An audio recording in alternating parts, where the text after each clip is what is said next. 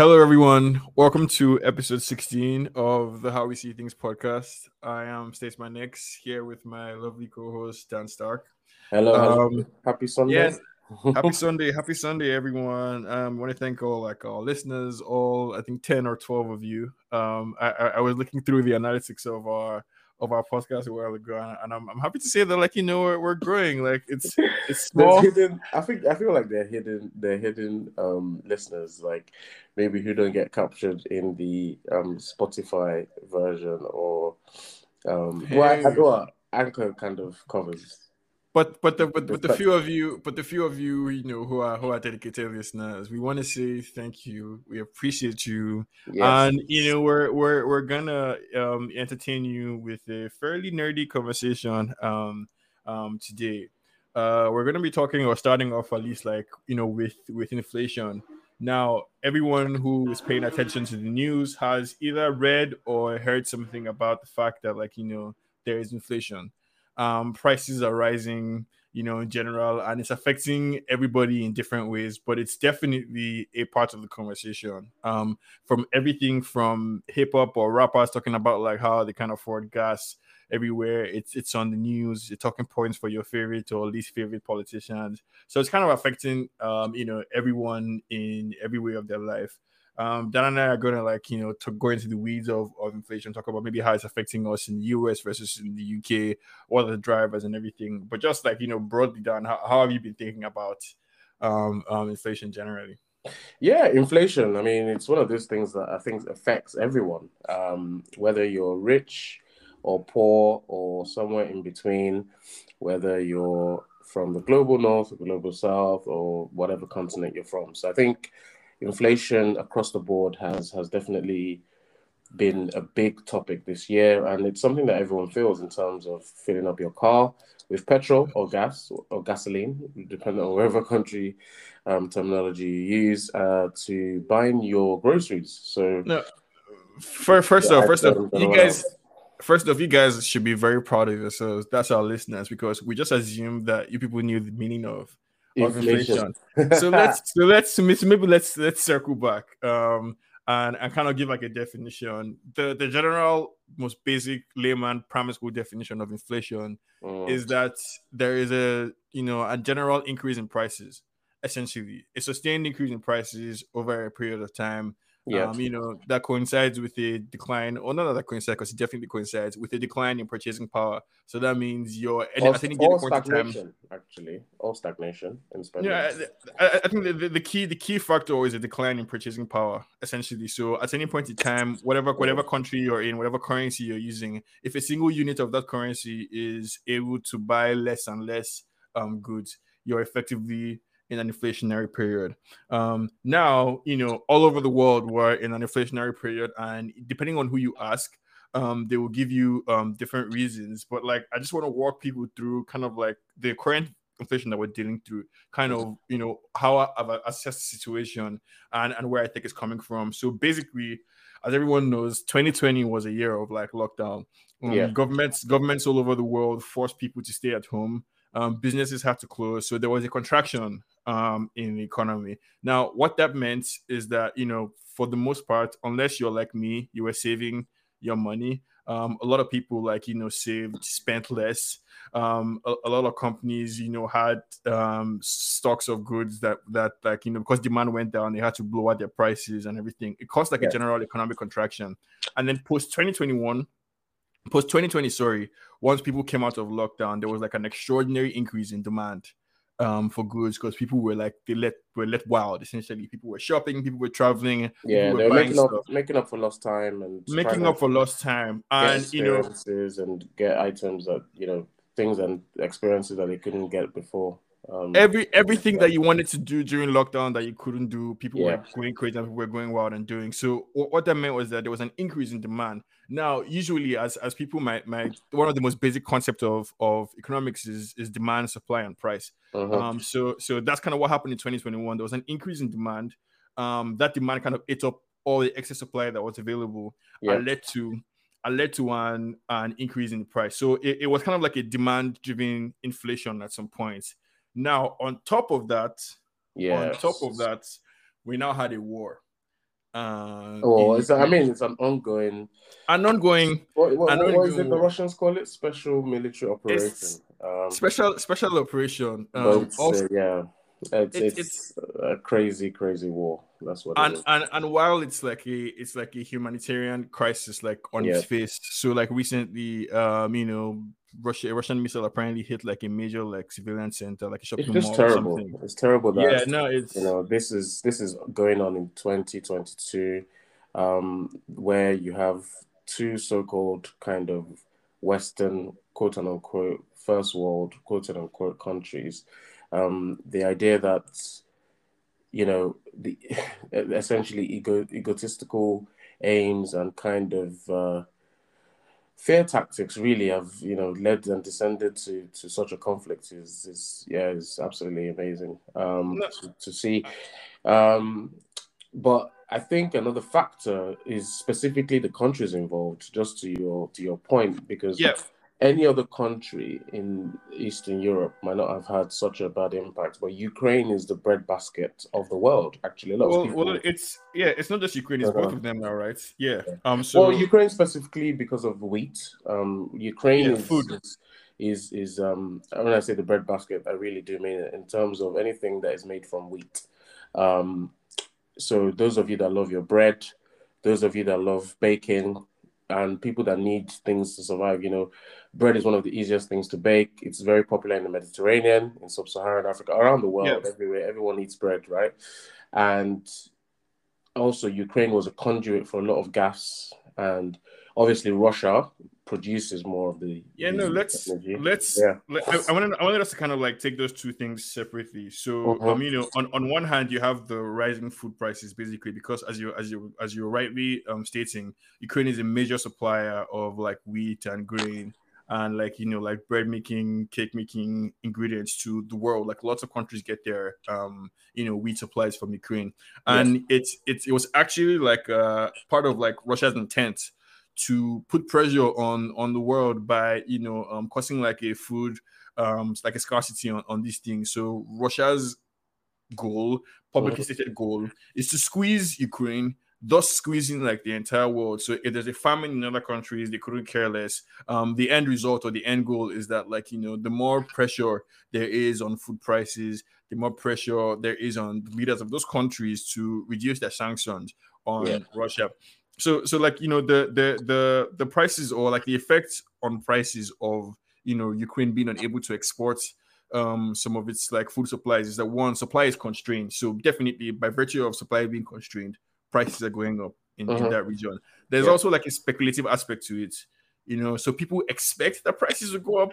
So they are preemptively raising prices essentially. Yeah, People I are mean, preemptively you're the hoarding. details guy on the economics and the tools and all these futures. I'm not good. You might Yeah. explain what futures are, but definitely, I think there's a big factor in that the war in Ukraine has disrupted activity, investment, and trade between countries. Because what you find is, from a contractual point of view, now speaking my language, you find issues with things over payment terms. So a big part of the war has been Russia requesting payment in its currency because it's Mm. taking a defensive position against the rest of the world financially, as well as obviously in the war. So obviously, some of these contracts were not written for payment in rubles, for example. So you'll see that that has disrupted some of the Yeah. trade. Obviously, things like Germany taking a decision on the pipeline from Russia, because Russia was providing a lot of Western Europe with their natural gas and oil. So, yeah, it's those things like that. People have to remember that, for a contract for the production of oil or transport or even of oil or gas, there will be many requirements on both sides. So even Yeah. a war in and of itself might not be what we call a force majeure. So that is quote unquote an unforeseen act of God that makes the Hmm. contract no longer performable. Let me just put it Yeah. that way. So you obviously a war is a war is No, a war something that is force people, majeure. but Yeah. then there will be things that will be invoked on the other side in terms of what Russia has already provided up until that date. There might be schedules where they say, okay, even though the war started on this date, Russia is still contractually required to provide you with this, and you have to pay them. So these are all the effects from the conflict No, on yeah, the finances. Yeah. there are a bunch of like domino effects, and that currency one that you're speaking of is significant. So one of the ways that like the world tried to put pressure on Russia was by sanctioning Yeah. the Russian central bank, which meant that like most businesses couldn't or you shouldn't do business with Russia, or you'd be sanctioned if you do business with Russia. So the Russian central bank essentially had to artificially prop up the ruble, that's their currency, Yeah. and force businesses essentially in Russia to trade all their foreign currency for rubles, Yeah. effectively artificially raising up the price of rubles. But the most significant impact of the war in Ukraine is on energy prices, as you were saying rightly, with oil. So basically energy prices is one of the key, most important contributors to inflation because it affects Everything. everything. It affects everything. I was watching a video of a lady who's a farmer in Kansas, right? And she was saying 2 bales of hay used to cost her $6 to $8, and now it was like $16 to $18. And she said that might seem like a small thing, right? Because she has to make more trips in her van. So the gasoline price of gasoline, as you guys call it, has gone Yeah, up.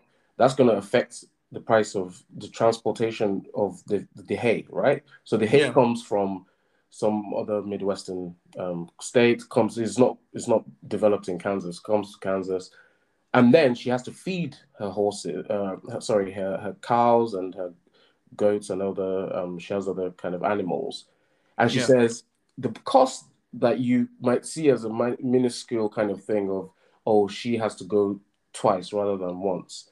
She has to apply that. So the No, cost no, of no. hay, It's a yeah, she huge has to deal. pay more for hay, pay more for the gas, pay more to feed the cows. Therefore, the Yeah, cows cost more for her to feed. She's going yeah. to sell the cows at a greater cost to the butchers or whatever.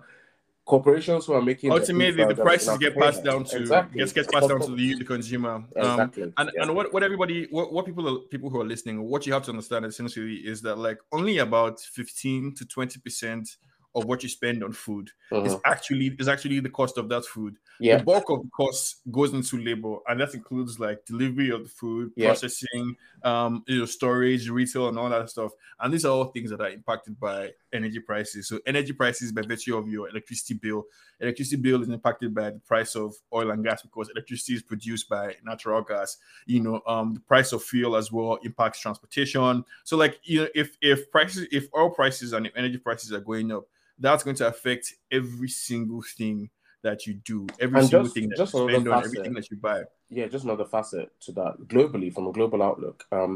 If Russia is not able to sell as much energy, or due to sanctions, countries rather more accurately aren't able to buy, then obviously they have to look at other OPEC. They have to look at OPEC providers, looking more to the Middle East, obviously Saudi, etc.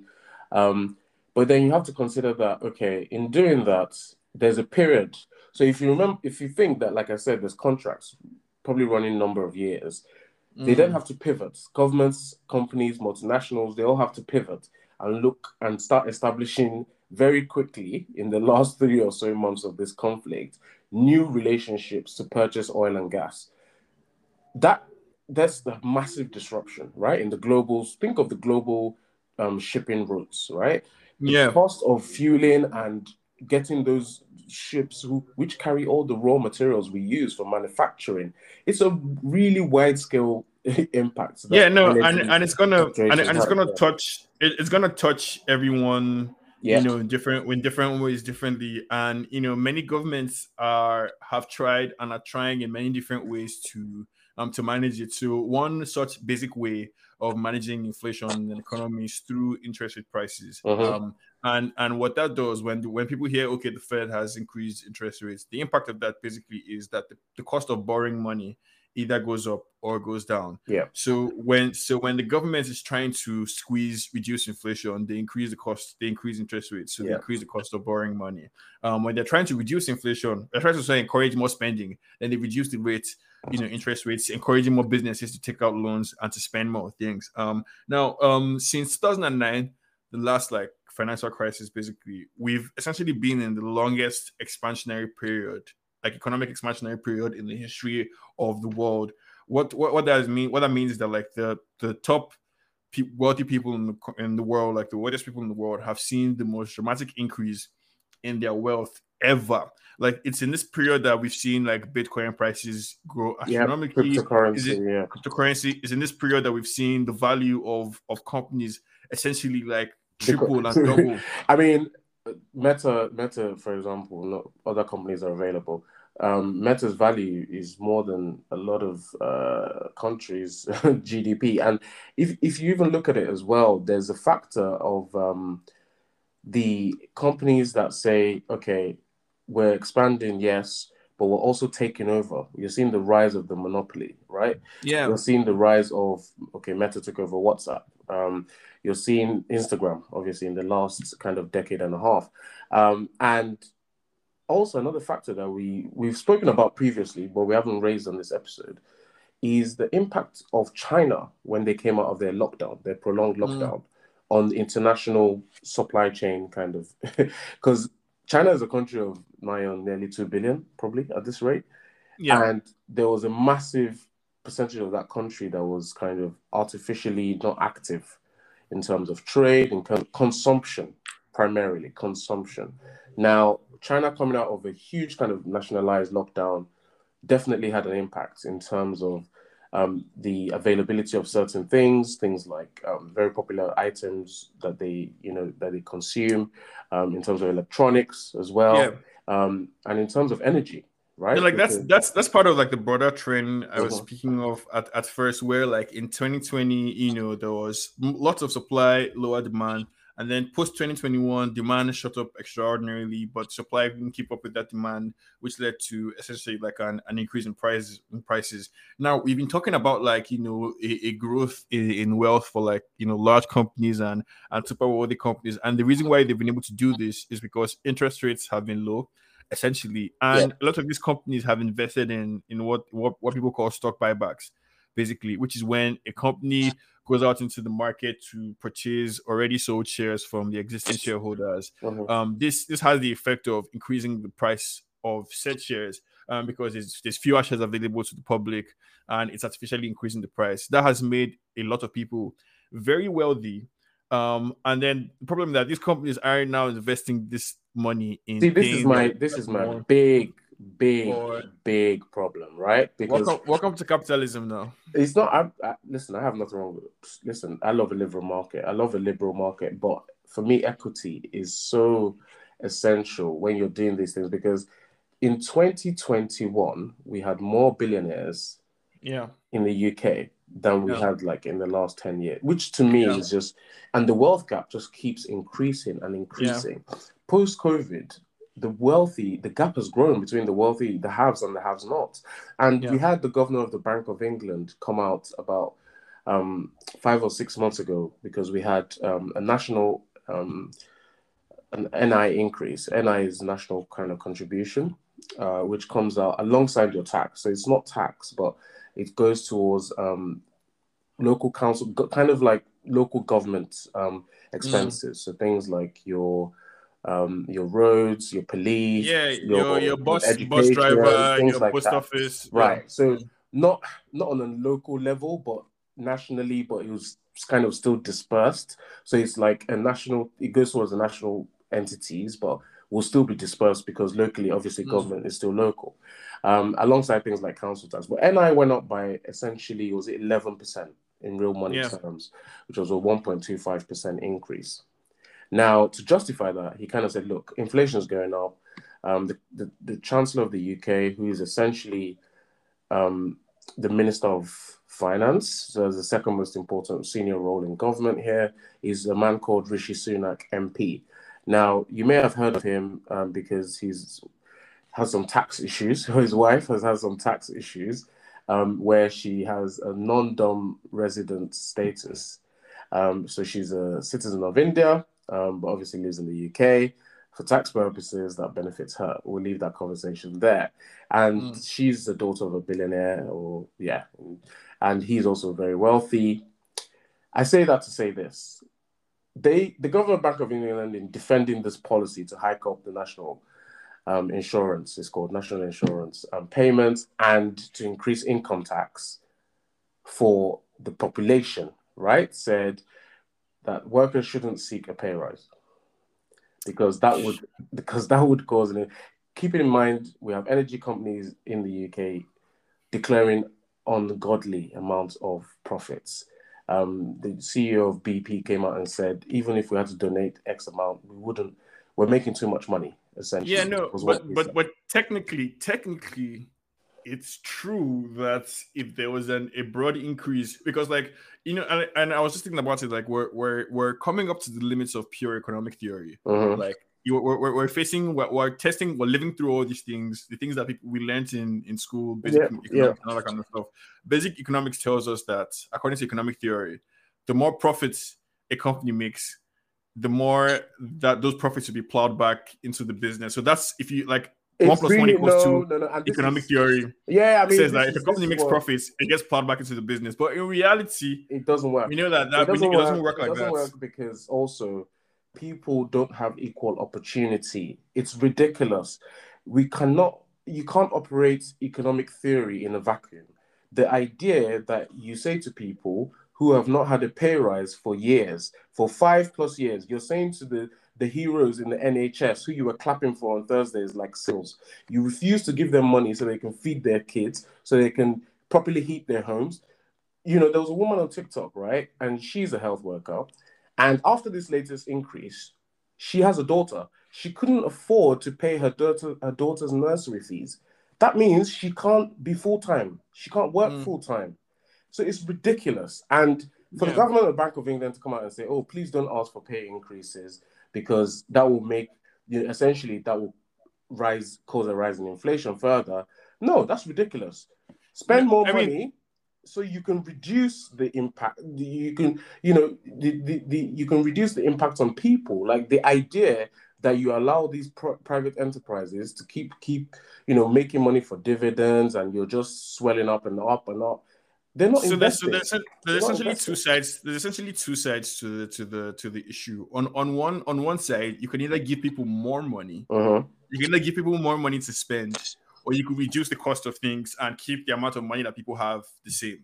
And that's the challenge for central banks and for governments all over the world But to strike it. a government who has embarked, and this is the thing with capitalism, right? When you embark on capitalism and privatization, and extreme privatization in the case of the UK and in the US, obviously, we know that's a cultural thing in the US. Capitalism is your culture, the American dream, hoo-ha. When you do that, how do you control those private entities? It's very difficult once you cede control, right? Yeah. As a government. You basically are left to market forces. And that's what we're seeing now. Governments around the world, in varying degrees, are trying to put in fiscal policies such as price control, subsidies, export bans, blah, blah, blah, blah, blah. This will only make things worse further down the line. You're just kicking the can further down the line. I think governments need to reprioritize their spending. They need to target low income areas. You need to buttress and give people the money to be able to spend because you can't control prices. You as a government who has sold off your national railways, you sold off your national internet support, you sold off everything. How are you going to No. control those See, private prices? I'm not quite there with you. Of course you're not. That's why we're I'm here. not. No. See, I'm not quite there with you. One, I don't think government necessarily has too much business managing all those things that you just listed off that they sold. So I think it was the right decision to privatize all I those things. strongly disagree. I am of the opinion that the government needs to play a role in regulating. So the way energy prices essentially are regulated in the US, there's a cap on how much you can charge somebody for Oh, electricity. So I'm glad you said that. no, chill. I'm So glad you said that. so electricity is one example we can stay on. So effectively, the utilities in the US are privatized, but the prices that they set are capped and limited by government. So that's the type of like dynamic that I think works the best when there's a private enterprise, providing these services, but government steps in to make sure that there's no exploitation. Because the government has to create an atmosphere that encourages innovation. And now the pursuit of profits, that profit motive is essential, and you cannot remove that profit motive from the equation. Okay, You're bursting You're this into preaching. You're speech. So preaching to a let's liberal hear. market. Yeah. You're not telling me anything that I haven't come to understand and agree with. Like I said, I'm a free market thinker. I totally understand the idea of regulation rather than direct control, efficiency in the hands of private enterprise. Now, you walked into my trap talking about electricity and gas. These methods that you're talking about are things that we have exactly dealt with in the UK. And to your point about you don't think government should deal with national infrastructure, I disagree. Things like the railways, things like water, should not be left to private enterprise because they're profit-making opportunists. Opportunists, even, sorry. Because, No, but I don't think the profit motive is necessarily a bad thing. The issue, it becomes a problem in times of inflation because these companies aren't taking it upon themselves to give money back to their clients or to give money back to the populace who elects the government. So the government needs to be very careful, number one. So number two, in terms of electricity, we did have a cap. We have something called Ofgem, the Office of, whatever, electricity and gas, whatever, monitoring. I don't know what their actual name is, Ofgem. Did you know that the UK government has lifted the cap? So now our electricity and gas costs double and triple from April, was the end of the year, right? To now. Are you aware of that? So they've essentially left millions of the UK in energy poverty. There are people who used to pay £70 a month for their gas and electricity. They now pay 180, £200. Pensioners who are on a weekly pension of £149.50 need to spend all of their money, not on food, not on clothing, not on amenities, not on social care, but on gas and electricity. How is that fair, and how does that help inflation? Again, now these are this thing that we get into when we're talking about something that in principle sounds nice. That's what I was saying to you. Your principle of regulation sounds nice until the government shags its people. Until the government says, "Oh, we throw it open," because the government's excuse was, okay, let me explain the UK position. There is a context to it. One of the largest, I'm not going to name the name of the company, went bust, like an electricity and gas provider. The government had to foot the bill, essentially. I heard it was in the billions, a couple of billions. Yeah. Now, because they didn't vet that company properly, they shouldn't have allowed them into the market. Now the customers and everybody in the UK is paying for that mistake, right? Because they're now saying in the future, this cap, we got the cap wrong, essentially, right? With this cap that we have in place, we're having to lift it so that the energy guys can charge you directly. And now you're doing that when there's a war that affects energy prices. Okay, now, but let's now speak in practical terms. The government cannot afford to provide electricity for everybody. Of course not. Yeah, the government cannot afford to do that. Like the amount of investments required to set up power distribution and power generating infrastructure, it's a lot. Essentially, it's a huge lump sum of money. Now, people think that the government has like infinite amounts of money, but that's what we're coming to with inflation. Too much supply of money in circulation causes prices to go up. Do you understand? And vice versa, essentially. So like one of my pet peeves, in talking to like progressive people and people like us who have these like lofty ideals, is that when people shit on capitalism or just like why do we have to work and everything. The simple truth of the matter is that somebody is out somewhere digging the ground, drilling for oil, essentially, and they're providing a service. They have to charge for that service. Now, the government can step in and say, hey, this service you're providing is so essential. Yeah. It's so essential that we cannot allow you to charge purely based on the profit motive. All right, pause there, right? You make this, and everything you said I agree with. I must state I have no issues with the companies doing what is their right and what is their want and which is what they need to survive and which is the essence of their business is to make profit, is to provide service. It's the essence of everybody's business because unless your father is Dangote, you have gone to school to acquire a skill. Even Dangote's and you're offering up that skill in exchange for payments. No doubt. There's no free lunch anywhere. But there's a government that has a fiduciary duty. Okay. And this is the issue here. I tackled you specifically. I notice I didn't say, government should take electricity. I didn't mention electricity or gas. Yeah. I didn't mention those two. When I talk about infrastructure, I'm talking about railways. I'm talking Yeah. about water. I'm talking about the post office. Things like that used to be nationalized in the UK, right? I didn't mention electricity or gas because I do agree with you. There is more of a there's greater market forces at play, right? Electricity and gas are very competitive environments. It would be ridiculous for a government to be able to manage that because of the fluctuations. A Yeah. private company is much better, it's more agile, is more able to deal with the fluctuations in those markets. We're agreed. And they should get recompense for the work that they do, no doubt. Now, you touched on something though. It's down to the government to regulate it in a Yeah. way where the companies are getting their money, their right money granted. The issue is this lifting of the cap. It's made electricity and gas triple in price. And that's not necessarily the companies being greedy because they have to like do things like buy renewable energy, for Yeah. example, and things like that, right? Because they might not own the infrastructure, for argument's sake, but they There's want to so buy many some of the components. energy. There's There's a so lot many of components components that that go into it. Yeah. understood, but the government should do better. And maybe this is where it goes into the politics of it, where why has the UK government unleashed that cap? Okay, no. So the politics of like the UK government and why they did what they did. I can't speak to that. I'm not entirely sure what dynamics are. But what I can say for sure Yeah. is that Who is who, that who are it their would lobbyists? Who are no the not lobbyists? no not just that it would Who cost funds parties? it Yeah. costs a lot of money for government to subsidize services like electricity. It costs them a lot of True. money, True. and there isn't an unlimited amount of money available to anybody, even governments who technically can print money.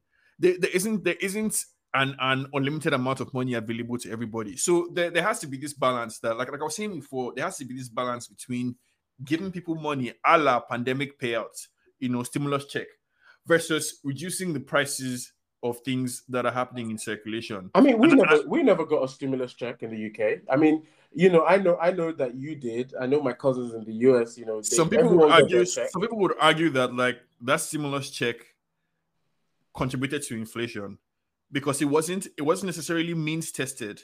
You understand? Or it wasn't as means tested as it could have been. Everybody got True, effectively a check. true, but I think And those were extraordinary. We're talking about extraordinary. We're never going to see a time like that. I don't believe no, ever no, but again. people are debating the long-term effects of those stimulus checks because not everybody spends the thinking in theory was that get money into the hands of people will spend their money, it's going to circulation. But not I everybody would say not more everybody spent so. the money. Many people save that money. Yeah. And in a time, if you're trying to stimulate spending and people save the money instead, that's a problem. I You understand? think no, That defeats the purpose I don't of think that's the reason that we're in this situation. But I think you no, would admit that. not the reason. It's one of the reasons. Yeah, Or some people believe I don't even it's think it's one a of the strong enough reasons. reason. You know why? The amount. I don't believe it was a strong enough reason. I strongly believe that at that time was it $1,200. Am I right? Is that Yeah. yeah? I don't believe that that's the reason why. Let's talk about the US now. The US is in the particular position that inflation is kind of biting. I think this is more of a global trend, and you No, haven't no, said it no. isn't. I described the phenomenon where lockdown there was less Exactly, that's demand. what I'm trying to say There now. was less demand and supply build up. Mm-hmm. Post lockdown, people saved money from the money that they were earning that they were no longer Aha, spending earning, on not transport. stimulus, not Not stimulus. stimulus, no. As in, Exactly, that's what so I'm there saying. was there was already Yeah, there was already a lot of savings from yeah, people who that's were what no I'm trying longer to say. spending money on Yeah, transportation, spending money on the lunch you buy outside when you're yeah, in the yeah. office, when you're in the fire dive versus when you're at home. So Mm-hmm. there's already that savings. On top of that savings from the nature of life in that period, there was now a stimulus added. So I'm not saying that definitely for sure 1,000% the stimulus money is the reason for inflation.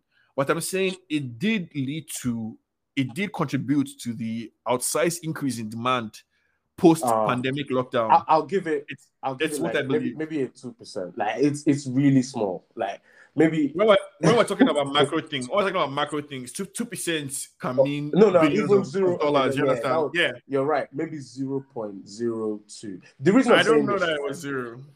I strongly No, no, doubt that it no. was It's zero. point something. I It's point I think something. I think I think it definitely had an impact. To be honest, I think it we'd need to definitely had an delve. We'd impact. need to delve into demographics. We'd need to delve into state by state. We'd need to go into the trends. We're not going to do that here. But I take your point. I take your point. I think one thing I do want to point you to is the World Bank's view on this. Now, some people, in the economic fraternity, may not take the World Bank, may not, there's varying levels of seriousness with which they're taken. But I think it's very important to note there was a report that they released in June, just literally, so last month, and they were talking about the need for decisive global and national policy action to avert the worst consequences of the war in Ukraine, as they call it, for the global economy. Now, they say this will involve global efforts to limit the harm to those affected by the war, to cushion the blow from surging oil and food prices, to speed up debt relief, that's another one, and to expand vaccinations in low-income countries.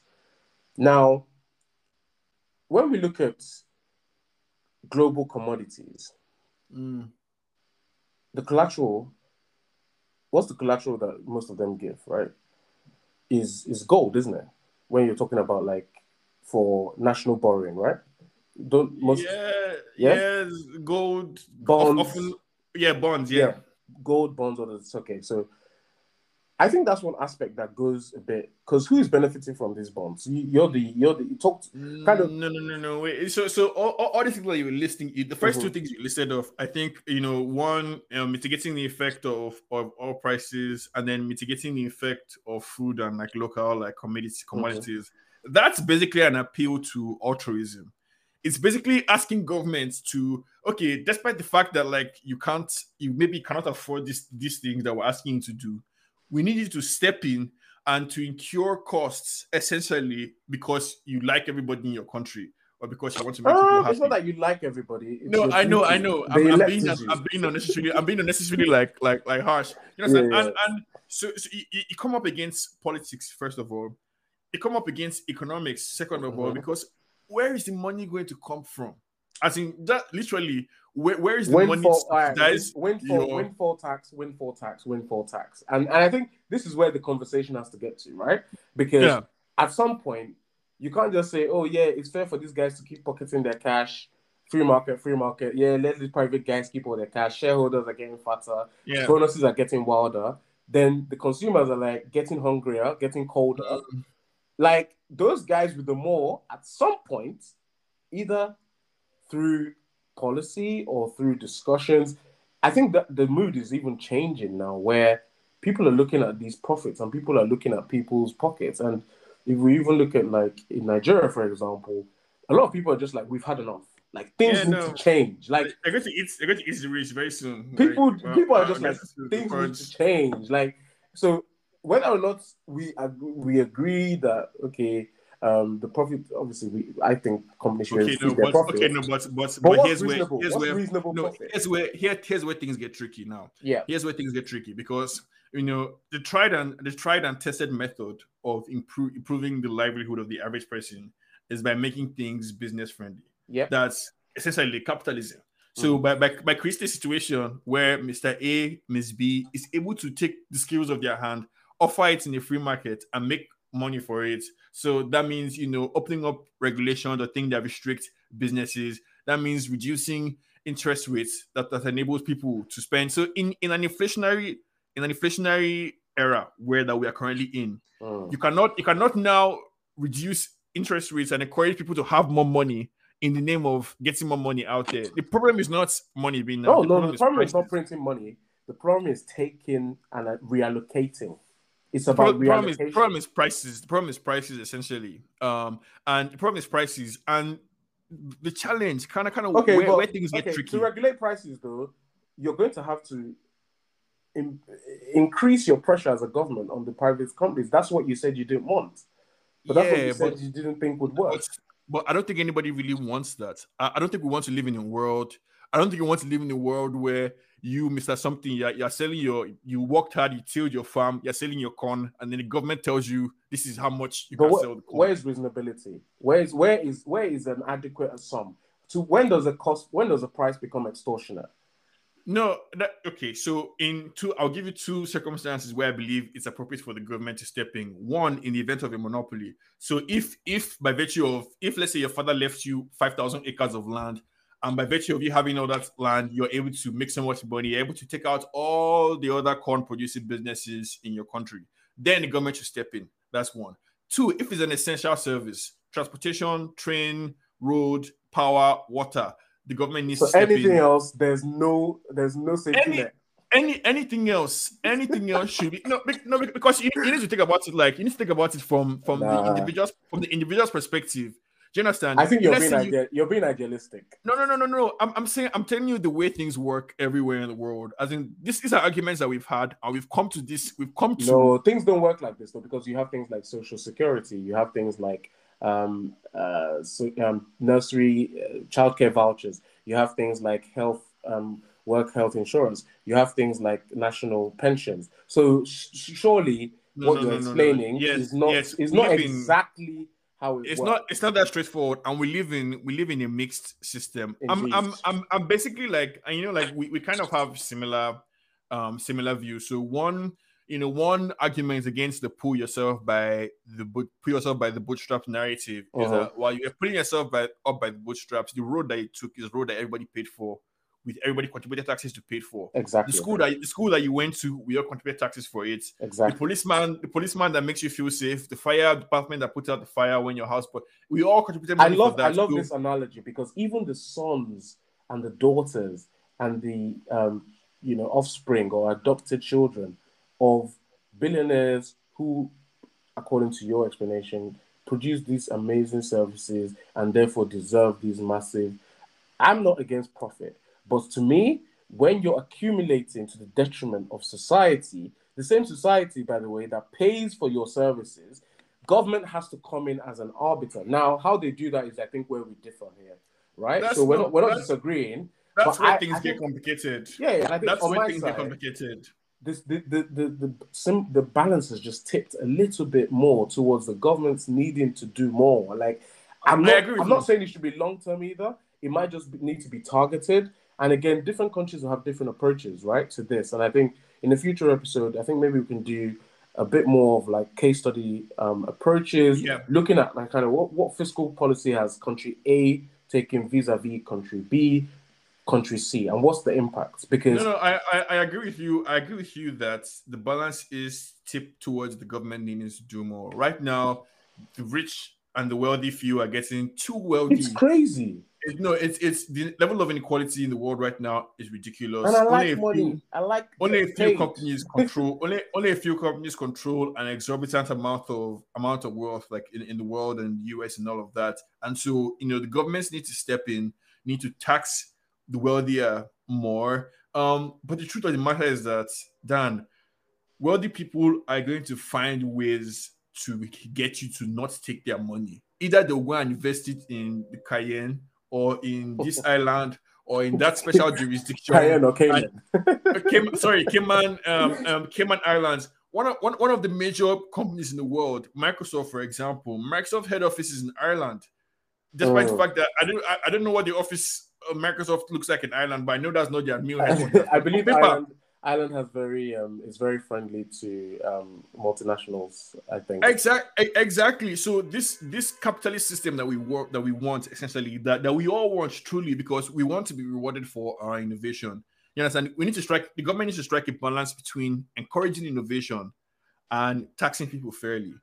For a progressive tax system, that means that like the money you make. When I was doing my tax returns last year, I was very sad. I got a new job that made me make more money, but that also meant that like my taxes Yeah, I paid more in taxes. You understand? And I couldn't. So the more money I make, the more I'm meant to pay in taxes. That's when you get a particular income bracket, no matter how progressive you are. That's why you find that like the more wealthy somebody becomes, but I think conservative they become. Yeah? It's proportionate to when you look at what you earn, and it hurts you because there's a sizable proportion. It doesn't hurt these very super wealthy people, and that's where you say, is the taxation on them fair? And that's why I don't even look at it as an income tax banding issue. No. Right? I'm not even saying if I want to push you again, just mathematically, the bulk of taxes are paid by the richest few, because that's where the bulk. Yeah, because you're making stupid money, billions or millions of profit. Of course, your tax will be higher. So Jeff Bezos and the wealthy will already argue that, hey, we already fund most of. No, it's like, okay, remember we joked and I was saying, okay, if I won the lottery, I won 180, I'd give you 1 million, right? Whatever. Just one, maybe 500k. You don't need it. But Mm. yeah, if imagine now if you won 18 million, then you're like, oh, I'll give you maybe I'll give you 30k, right? It's all about proportion.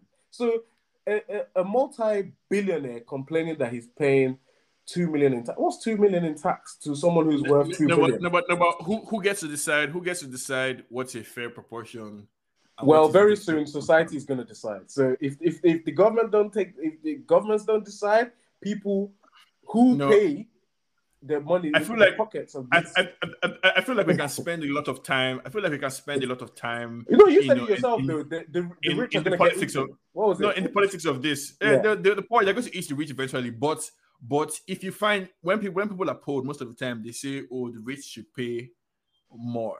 But when you're not getting into the details of it, would you like to pay more?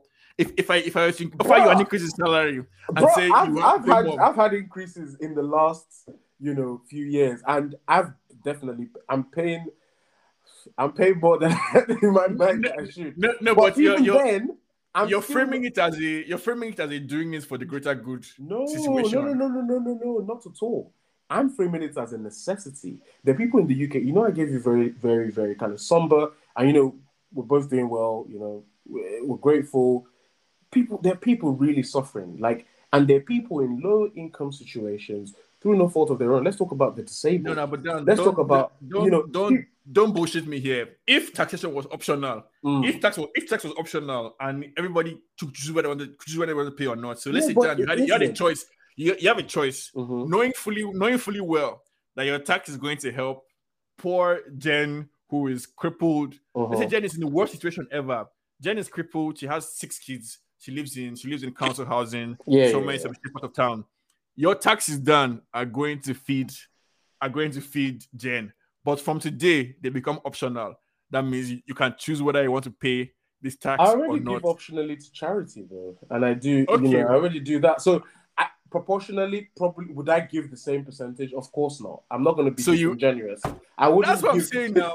I wouldn't give. That's I what wouldn't I'm give that getting at. percentage. Who don't However, like money? now we can Yeah. see that, guys, ladies and gents, we can see that Statesman X is the greatest ideologue on here because he has concocted this very utopic idea that is never No. practical. Because of course we have government, of course we have taxation. It's necessary for government to fund what it needs to do for the society, Yep. infrastructure, policies, job creation, fixing things, doing international diplomacy, things the government has to do. It needs to fund that through taxation, granted, but it's a social contract, right? Yeah. It's a fiscal contract in many ways and a No, it's a social social contract. contract too. Yeah. I'm paying XYZ so that my roads are good, there's lights Yeah. on, my bins get collected on time. When I'm Yeah. driving my car, I don't drive into a pothole. Depends where you are, the location in the world, or that my streets are safe. Police are doing their job. Army, whatever. So, I think that's a trade-off. Would like to hear from you, our listeners. Yeah. Let us know what you think. Do you think that the role of government needs to change in the 22nd year of the 2000s? No, but basically, like, if let me just articulate my position for the people who are listening. The government has to strike a balance between stifling innovation by increasing taxes too much because you want to encourage people to be I innovative. don't think people will stop You being want to innovative. you want to know you want to encourage people to aspire to create as much wealth as you possibly can. But at the same time, you want to tax in a proportionate way that doesn't create as much inequality in the world as there is, while also keeping in mind the fact that the government cannot micromanage, cannot the government cannot make everybody equal. You understand? The government cannot micromanage our life. The government cannot take poverty away. Poverty will always be a fact of life, but they have to find a way to level the playing field as objectively Mm. and as with as limited interference as possible. This is a great opportunity to segue. Speaking of things that are increasing in prices, you Wow. know, obviously the price now of any Afrobeat superstar Get your has gone up. stocks. Get your stocks in Afrobeat, baby. Listen, The I stock, remember. I remember Afrobeat stock when is up you go essentially. you go to the shops. Those that don't know what a shops is, okay, it's a party. Uh, You go to a party, and when the Afrobeat quote unquote section came out, it was Yahuze by Olu Maintain. It was Gongwaso. Oh, wait to date yourself. And What era are we talking about here? and 2003 or it was 2004? I don't care. And it was Mr. Endowed by Don Jazzy. Those were the three, or Yori Yori. There was 3 or 4 songs on rotation, and that was it. But now, it's 2022. You've got boys coming out of your ear. Is it Joe Boy you want? Is it Fire Boy you Yeah. want? They're all out there. And I think one of the major like significant tells for me happened recently during the BET Awards. Thames. Essentially there was a aside from Thames even winning, I think Shout Fireboy out to her. performed, Yeah. and many people are noticing this like factor like It's any Afrobeat mainstream.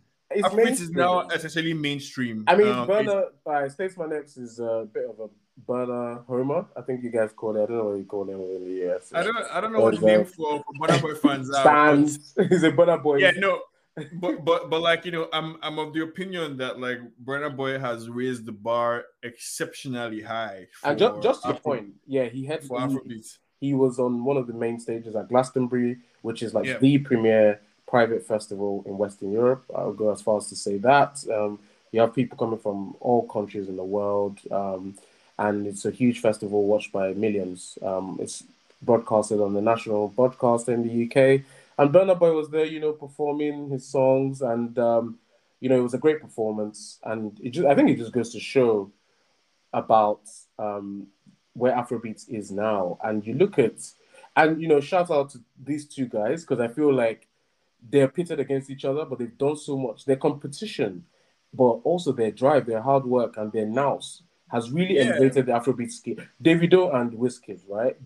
When the story is written, these two guys and their team, obviously their supporters, and the fans have really, really helped them. So like it depends on where you're telling the story from. So if you're telling the story within Nigeria from Nigeria's perspective, then Yeah. you would go back Oh, you'd to go back to Sunny Don's. Yeah, Ade, yeah, yeah. I'm you would talking go about back to expansion as at Idris Abdul today. Karim, Yeah, yeah, yeah. you go back to like Mr. Remedy, Abiwad, or Yeah, you go Sound back to Red Sultan, MC South, you would go back to like the yeah. evolution of the Nigerian South within Nigeria. Fela, If you're talking about if obviously. you're talking about globally, essentially, then you can look at like, okay, the proliferation and the increase in Nigerian immigrants in America and in the US, essentially, Yep. And the young UK. Nigerians, and in the UK, sorry, young Nigerians going out to clubs, going out to bars, going out to parties, looking for their own sound, essentially. Young Nigerians, second generation Nigerian immigrants being born in these places, you understand? Being born, looking for that sound, putting their friends on locally to that sound. So like you go to a Burna Boy concert, and while you see a lot of Nigerians there, but you would also see tons of white people there, tons of Black No, Americans. So like there's tons of Afrobeat people is from different. truly global. I think, you make a great point. We talked before the pod, we were talking about promoters, right? And Yeah, one of the biggest things that I think I think the UK took to Afrobeats of the major kind of Western nations where Nigerians have emigrated to be expected. the UK was kind of the leading force there. I mean, the US is coming up just because of sheer numbers. Like, Yeah. you guys will catch up, I think. But the UK, I remember when I was at university, you had promoters bringing people like Davido to clubs, bringing people like Wizkid, bringing people like Ice Prince, bringing people like Olamide, those times. And that really grew the popularity, like you say, organically. People kind of showing their friends, listening to songs in that cosmopolitan kind of setting of a university as well. People from other ethnicities got to engage with that. So the promoters have a big role to play, and things like day parties, things like events, special events, bringing them to do concerts, right? As well was a big thing. I remember when I went to Davido's concert in 2017. He did it at the Brixton O2 Brixton, which is a much smaller venue than the one you all know. So the O2 Brixton is probably like 5K capacity, if that, maybe five. Yeah, I might even be overestimating. It might be 2,500. Davido has sold out a 20,000 O2 arena twice. Obviously, Wizkid did 3 days back to back. Burna Boy has sold it out as well. So you have big artists coming through. I think another thing as well is the idea of the homegrown label. And I think Olamide has to take big credit for me to be the master of the wait. I mean, there have been issues obviously with the contracts. Some of the No, no. very I was extreme about to contracts. I was about to explore I'm talking like about Talent ID. purely. No, no, I was about to explore like a kind of tension I see developing, in Afrobeat space, which is basically that. To me, it's looking more and more like Afrobeat is becoming less and less accessible to the people in Nigeria themselves. So you might be getting to a point where it's be hard for promoters in Nigeria to be able to afford Wizkid or Burna Boy or Davido I mean, that's a big problem because their prices essentially have gone exorbitantly high. like The music that you're making is almost tailor-made for an international audience. For an international audience, because that's where you're making your money. Yep. So I mean, like, I'm just pushing it back to you. Like, what do you think? What do you think is the outlook or the future for Afrobeats in the event that it does become less accessible for people locally in Nigeria? And do you think that's actually happening? I think the government should take it over. National Ministry of Music. I'm a funny guy. Yeah. I'm funny like that. Just to tie it back to our previous conversation. But I'm just kidding, really. But should nationalize music. But the thing is, I think that the artists themselves have to be drawn back. The fans need to speak. And I do see a lot of it on social media. What are you talking about? No. What I mean is that, wait. Out of the goodness of their hearts. No, Nigerians don't like shame. That's one thing you need to understand. You can shame these artists. Like, because let's be realistic. What are you going to do to stop an artist from making internationally recognized stuff? What can you do as a consumer in Lagos? What are you going to do? There's nothing you can really, in terms of spending power, you don't have it, because even a quote unquote low income person in the UK can spend more on that music. Can give Davido more, or other artists are available, can give them a particular amount towards like streaming, for example, because compared to the cost of streaming here is a lot cheaper, right? Compared to in Nigeria where you have to buy data. So things like that, like you do say, I think it's unfortunate. I 100% agree. You see things like all these eco hotel shows. Those are basically all that the fans have now. These kind of, Christmas or specific show that is 50,000 naira for like tickets. Stupid money for like a ticket and a table. I heard that tables were going for like 1 million, millions of naira. Like the normal Nigerian cannot afford that. We take the table after you finish.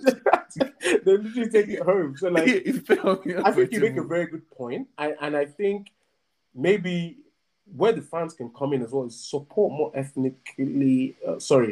Not ethnic. Well, obviously, when I say ethically, so ethically produced kind of music, right? What does that mean? So if you see an artist that you like that is producing a sound and is engaging with the Nigerian public, push that guy or woman, like support them. No. For example, there's a Ghanaian artist.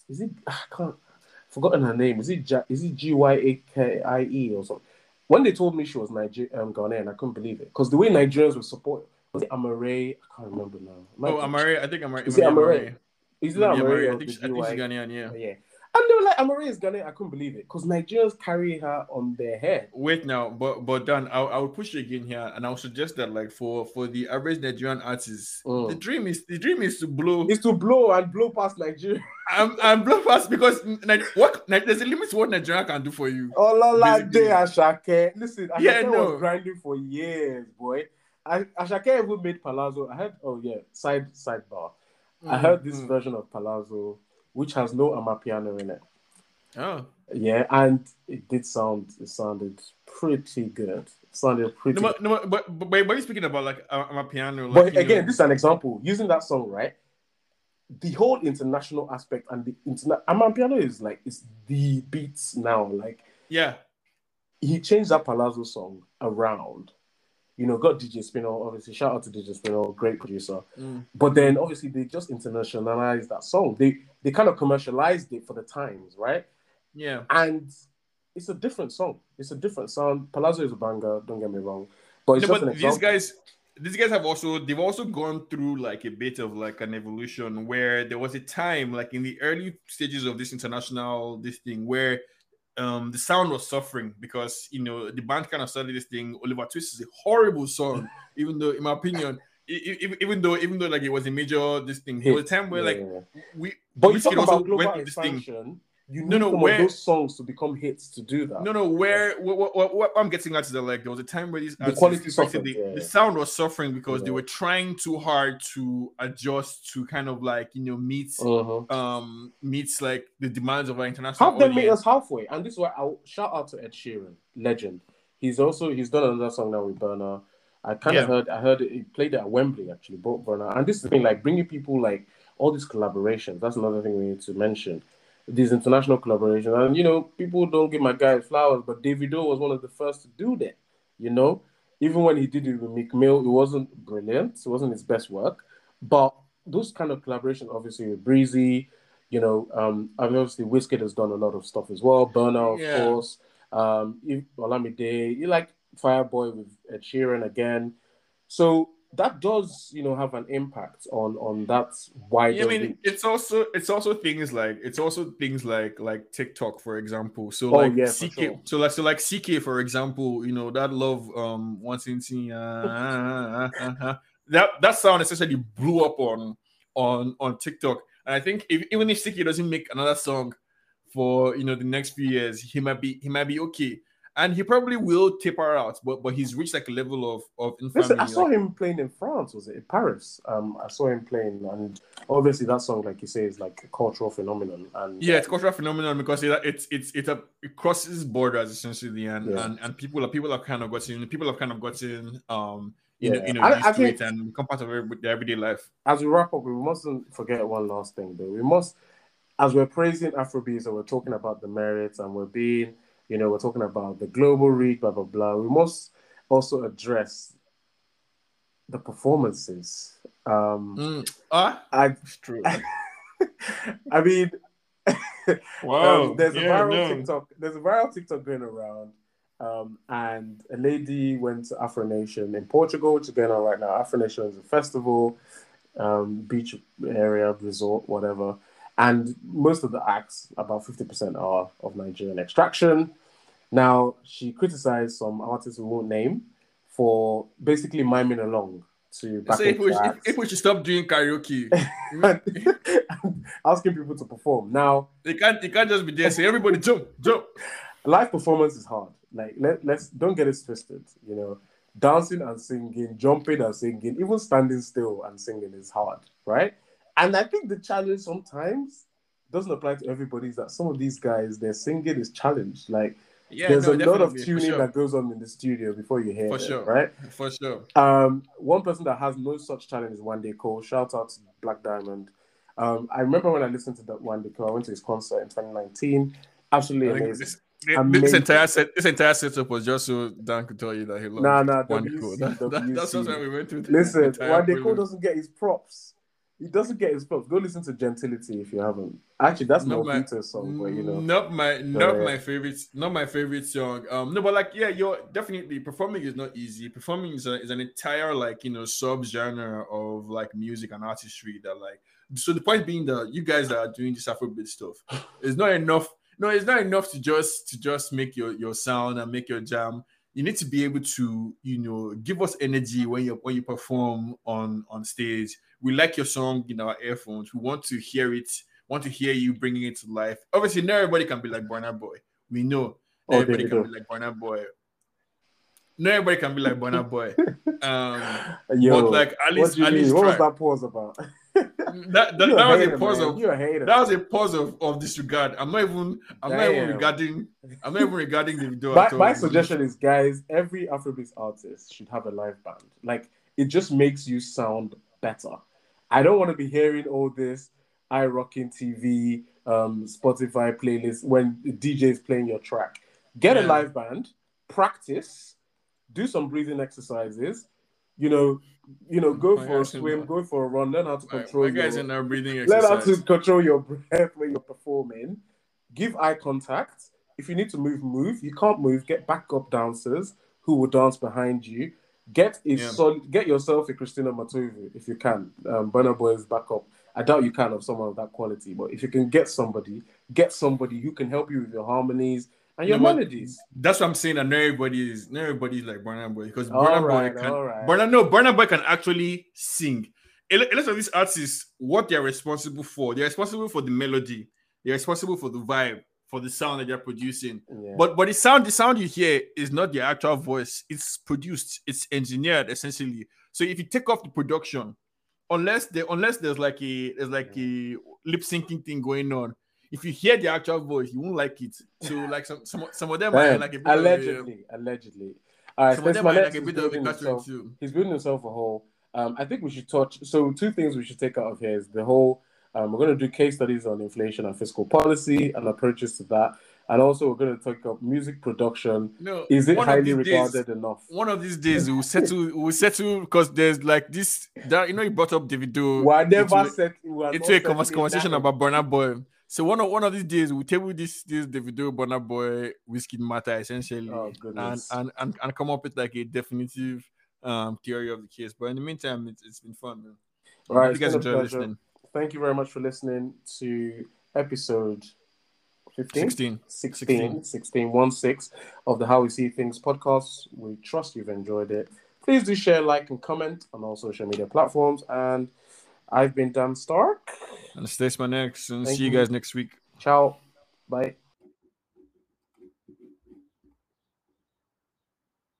Why do you